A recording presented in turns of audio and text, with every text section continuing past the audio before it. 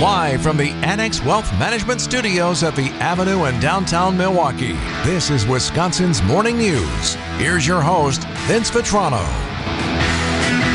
Yeah, 12 minutes after 5 on this Thursday morning. Yeah, the snow line right now looks to be right at the Milwaukee-Ozaukee County line. And then if you go west, it actually dips a little bit into northwest Waukesha County, north of Menominee Falls. Looks like it's all snow north of that, and then some scattered rain in the southeast corner of southeast Wisconsin. So definitely something you're going to be dealing with if you are north of Milwaukee today. Another one of those sloppy spring-like southeastern Wisconsin days. A little wintry mix in there. Yeah. What do we hear? Accumulating snow Friday into Saturday? Give me a break. Yeah, it's a thing to pay attention to, apparently.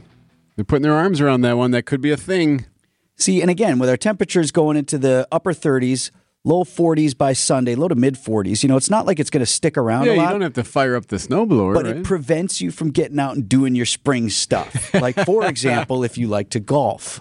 Okay. Now I get it. I thought you were going to say maybe go work out in the yard or something. Put out some of the patio too. Like, furniture. right? If you want to, you got to give the lawn a good rake through. Yeah. Got to give it that spring rake through. You would go nuts if you were standing in my backyard right now. You'd start getting the itch. You'd freak out seeing how poorly done my lawn looks at the moment. We can talk. I can give you a little rehab project. We can put a program in place out there. Might need to. Hey, big news from Summerfest today. They've been doing this the last any number of years where we know some of the big headliners that are coming to the American Family Insurance Amphitheater. They release those once those contracts are done and set, and the tour is on board and Summerfest is on board, and then they let you know, okay, this is coming and we're going to put tickets on sale. But for what we call the side stages or the ground stages, they're going to just drop the whole lineup today, about 100-plus acts. And we're expecting to hear that at 6 o'clock later this morning or right after that. I've got Scott Zeal booked. He is the director of entertainment for Summerfest. So we'll break Scott down about some of the big names. And then what I like to ask these guys is, who have we not heard of that is hot and coming up? The up-and-comers? Yeah. The rising stars? That you're going to put in front of our audience here in Milwaukee that we think you think we should go check out. So that is coming up at 6:20 this morning. Brandon Snide has sports next on Wisconsin's Morning News. Time for an update from the Gruber Law Office's One Call, That's All Sports Desk. Here's Brandon Snide.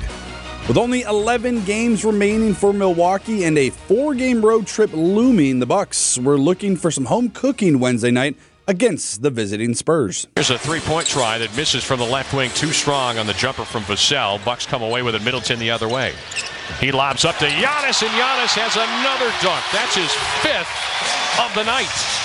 Dave Caden on the call right here on WTMJ as Giannis would send that one home and finish the game with 31 points and 14 boards in just 23 minutes as the Bucks take care of business, defeating the Spurs by a final of 130-94 after the game. Head coach Mike Budenholzer on his team finding their stride and sharing the ball. When we're playing unselfish and sharing it and making good decisions and good reads and making threes, then that's when we're at our best. With the win, the Bucks remain 2.5 games in front of the Boston Celtics for the top spot in the Eastern Conference. Now, there is a little bit of a debate and maybe dilemma for some Bucks and maybe even Bucks fans. Do they rest their guys heading into the postseason, or do they go for the number 1 seed? I think we won it. I think we want the 1 seed. Even after All-Star break, right? It's been super close between really the top 3 teams in the East. It's not something we obsess about. We're not checking it every day, every game. I think we're definitely aware of it, and I know as a group, I know we want the 1 seed. That's Bucks guard Grayson Allen addressing the media on Wednesday as the Bucks now get set for a 4-game road trip beginning in Utah Friday night. Over to the Diamond, where the regular season is just 1 week away for the Brewers, and manager Craig Counsell, he's feeling pretty good about where his current starting rotation is sitting. I couldn't be happier with the physical status of our starters. I think we're in a good spot. We've got them prep wise, health related. They've done everything we're supposed to do, so we're in a good spot. The Brewers are in action today, taking on the San Diego Padres. First pitch is set for 3:10. Coming up, Governor Tony Evers set to appoint the next state secretary in Wisconsin, and the state Senate is not happy about that. 5:18 on Wisconsin's Morning News.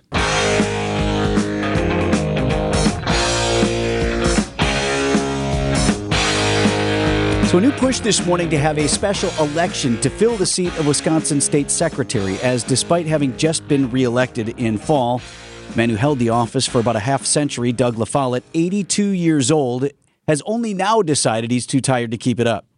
His most significant accomplishment in office appears to be getting a plaque added to a bust of his distant relative, fighting Bob LaFollette. And it was a long process. 2 years it took to achieve this, because we had to do it with a committee. And I grant him that, frustrating as it were. Like, shouldn't take 2 years to get a plaque. It's like a back and forth right, about what was going to be on the plaque, how big the plaque would be, yada. I credit him with that, but he clearly had the time to do it. The state secretary has virtually no power nor assigned duties. Here's how a recent Milwaukee Journal-Sentinel article describes the office. During his tenure, lawmakers have reduced LaFollette's office to a small room in the basement of the state capitol with 2 positions and a budget of less than $250,000 a year. The office keeps the Great Seal of the state of Wisconsin. All right. What's the Great Seal? I don't even know. Is that like a stamp? I bet you. The Great Seal of Wisconsin is those 2 guys standing there. One of the miner and the other one is a sailor or something like that. So there's just a giant one sitting in but his office? Is there an official, like when you have something notarized, is there an official seal, a stamp or something like that? That he does, right? Doesn't everything have to go through him before it bemes law? I suppose, yeah. But it paints a picture of like he's down there in that basement office just staring at it, protecting it. Basement office. Right? It actually made me think of Indiana Jones in Last Crusade. Remember the knights there guarding the Holy Grail? Oh. The last of 3 brothers who swore an oath to find the Grail and to guard it. Come on. A long time to wait. Yes. I respect the John Williams in the background. That's too much. Come on now. But so here's the scandal, actually. Governor Tony Evers has already decided to appoint former state treasurer Sarah Godlewski to the post. She's out of a job. She bowed out of the Democratic primary, if you recall, for U.S. Senate last summer. But she's a rising star in the Democratic Party in this state. Most believe she has designs to run for a higher office, and it's a lot easier to do that when you're in office already. You have a fundraising mechanism in place, especially in a job where you don't really have much else to do. So actually perfect to set her up for a future run for something bigger. Republicans crying foul on that, even some suggesting that this may have been premeditated, that LaFollette and others knew probably earlier than most that he was going to bow out, and they knew exactly what they were going to do with that position. Sure, that's true. They probably asked him to continue to run just because of his name and knowing that he'd have a better shot at it. And then, as soon as you're ready, guy, go ahead and retire. We got this figured out. Well, State Senate Wednesday passed a joint resolution. No Democrats voted in favor. It calls on Governor Evers to hold a special election for the position as opposed to appointing Godlewski. Here's Senate Majority Leader Devin LeMahieu, Republican Oostburg. The governor could have made an interim appointment to keep the office running until a new Secretary of State could be elected, or he could have asked for approval of the Joint Finance Committee to allocate additional interim staff. But instead, the governor decided to make a nearly full-term appointment to constitutionally prescribed elective office.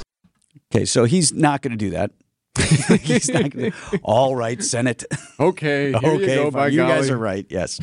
And honestly, if Republicans are being honest with themselves, if it were Tim Michels in the office and LaFollette left, today or whatever, he would appoint another Republican. You're correct. I don't want to speak for Michels, but and Republicans would support that. So that's just politics. This is politics on both sides. This was clearly planned in both ways. It's all manufactured outrage. Right.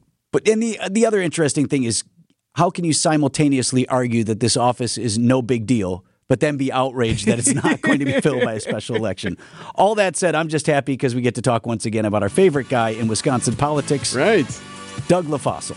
2 years. That's how long he's been waiting down there? 2 years. News about your money this morning in the WTMJ Annex Wealth Management Market Update. Dow Jones Industrial Average dropped more than 500 points in trading Wednesday to 32,030. The NASDAQ at 11,670. That was off more than 1.5%. And the S&P 500 down more than 1.5%, back below 4,000 at 3937. For a deeper dive on the markets, listen to the Annex Wealth Management SWAT podcast. Listen wherever you find your favorite podcasts.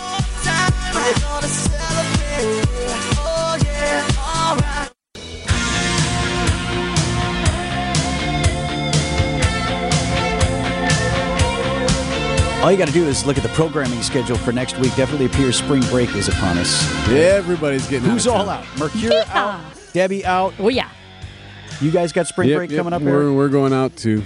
We'll be going enjoying the warm weather down south. Brandon, you're here, right? I'm here. Just can't get rid of me like that. Okay, yes.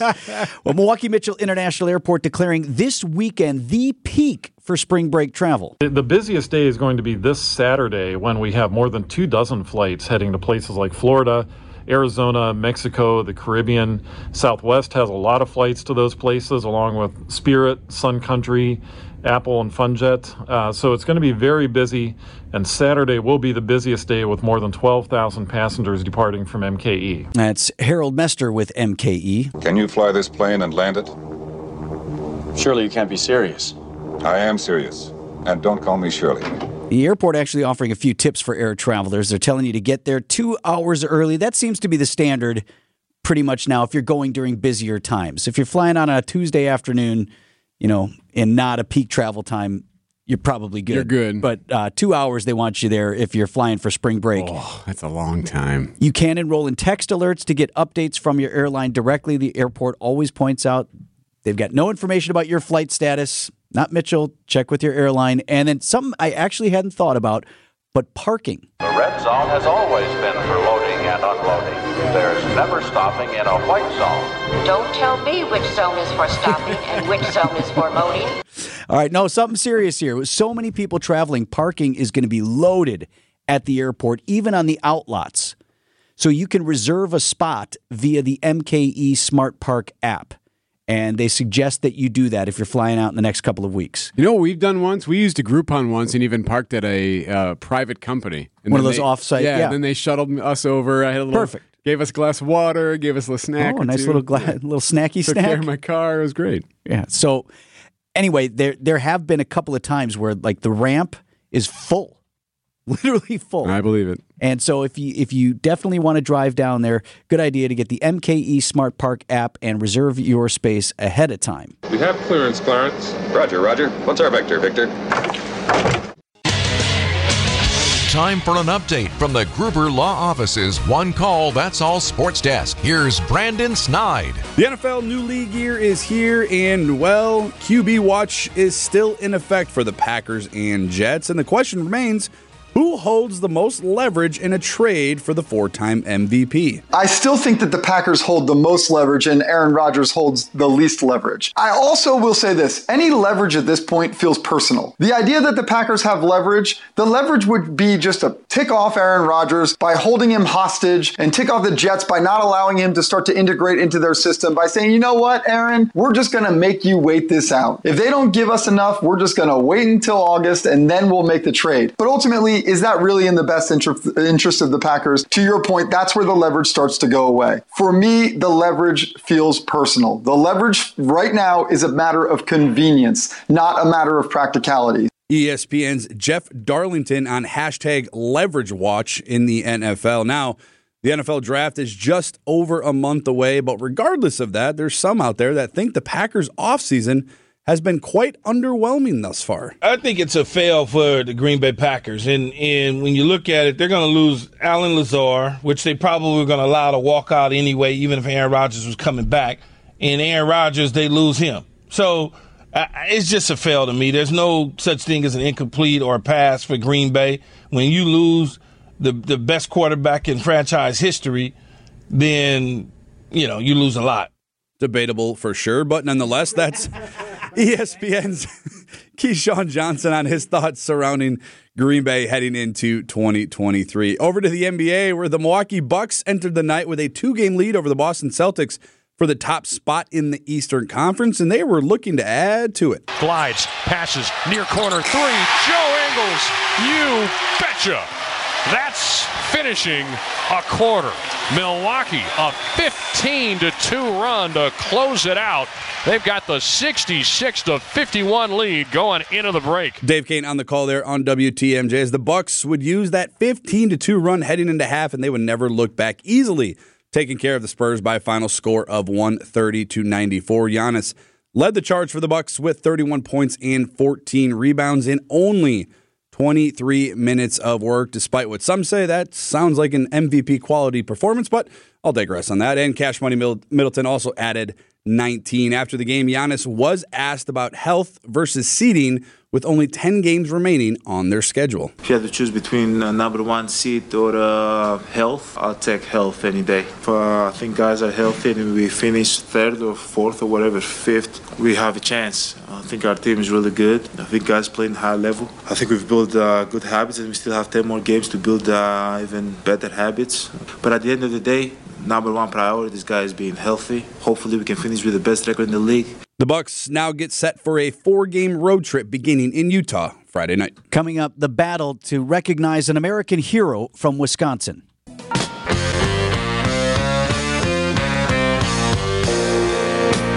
March is Women's History Month. There's a special effort underway right now to recognize an American hero from western Wisconsin. WTMJ's John Mercure has the story of Ellen Ainsworth.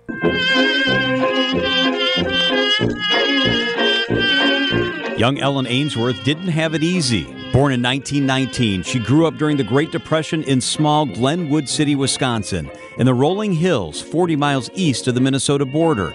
Despite food sometimes being scarce and opportunities even scarcer, one of Ellen's childhood friends says she had a special light. She was quick with a one-liner, the first to lead an impromptu sing-along, and was always fast to flash a smile.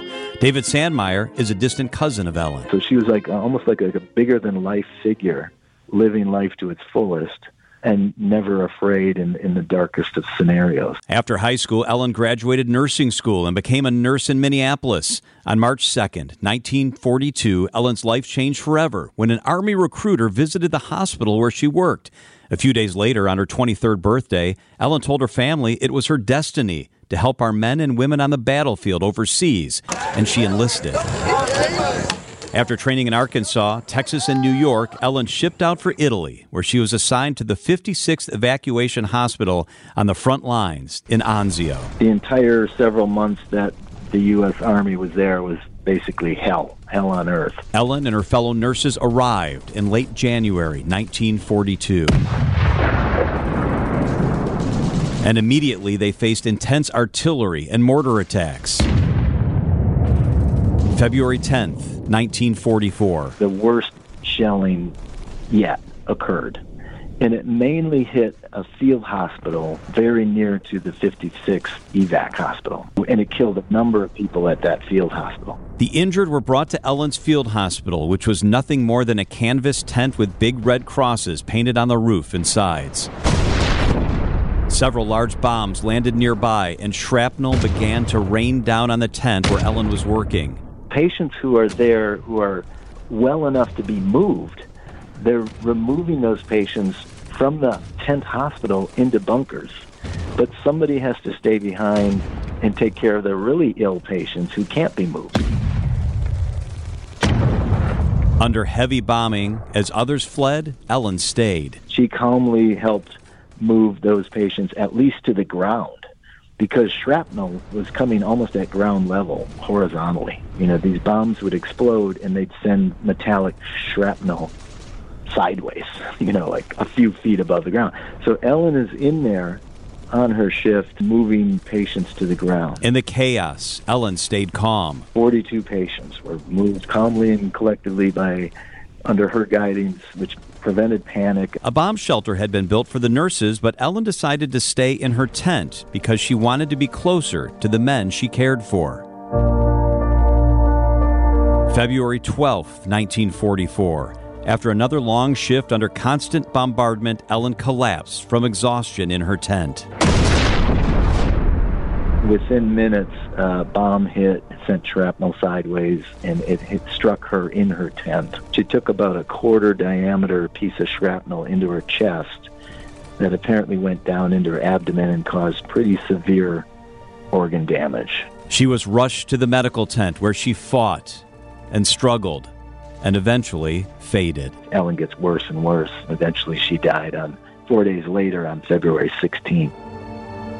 Her death left that community grief-stricken for years. Sally Burkholder's father went to high school with Ellen in Glenwood City. Her death left such an impression on that community that Even now today, you could go to Glenwood City, a population of about 1,200 people, and died, 80-some years ago, and just say Ellen, and they would know who you were talking about. Now the people of western Wisconsin are talking about how Ellen should receive the nation's highest military award for valor in action, the Medal of Honor. Was Ellen Ainsworth a hero? Absolutely.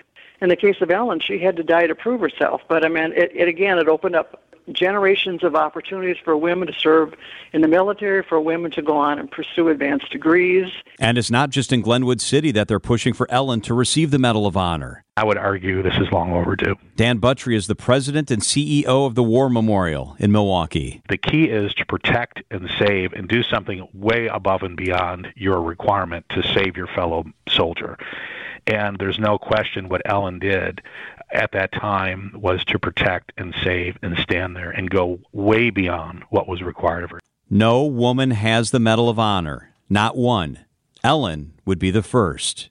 The Medal of Honor requires you to have gone beyond the call of duty in a position of extreme danger to aid others. And it's basically what she did.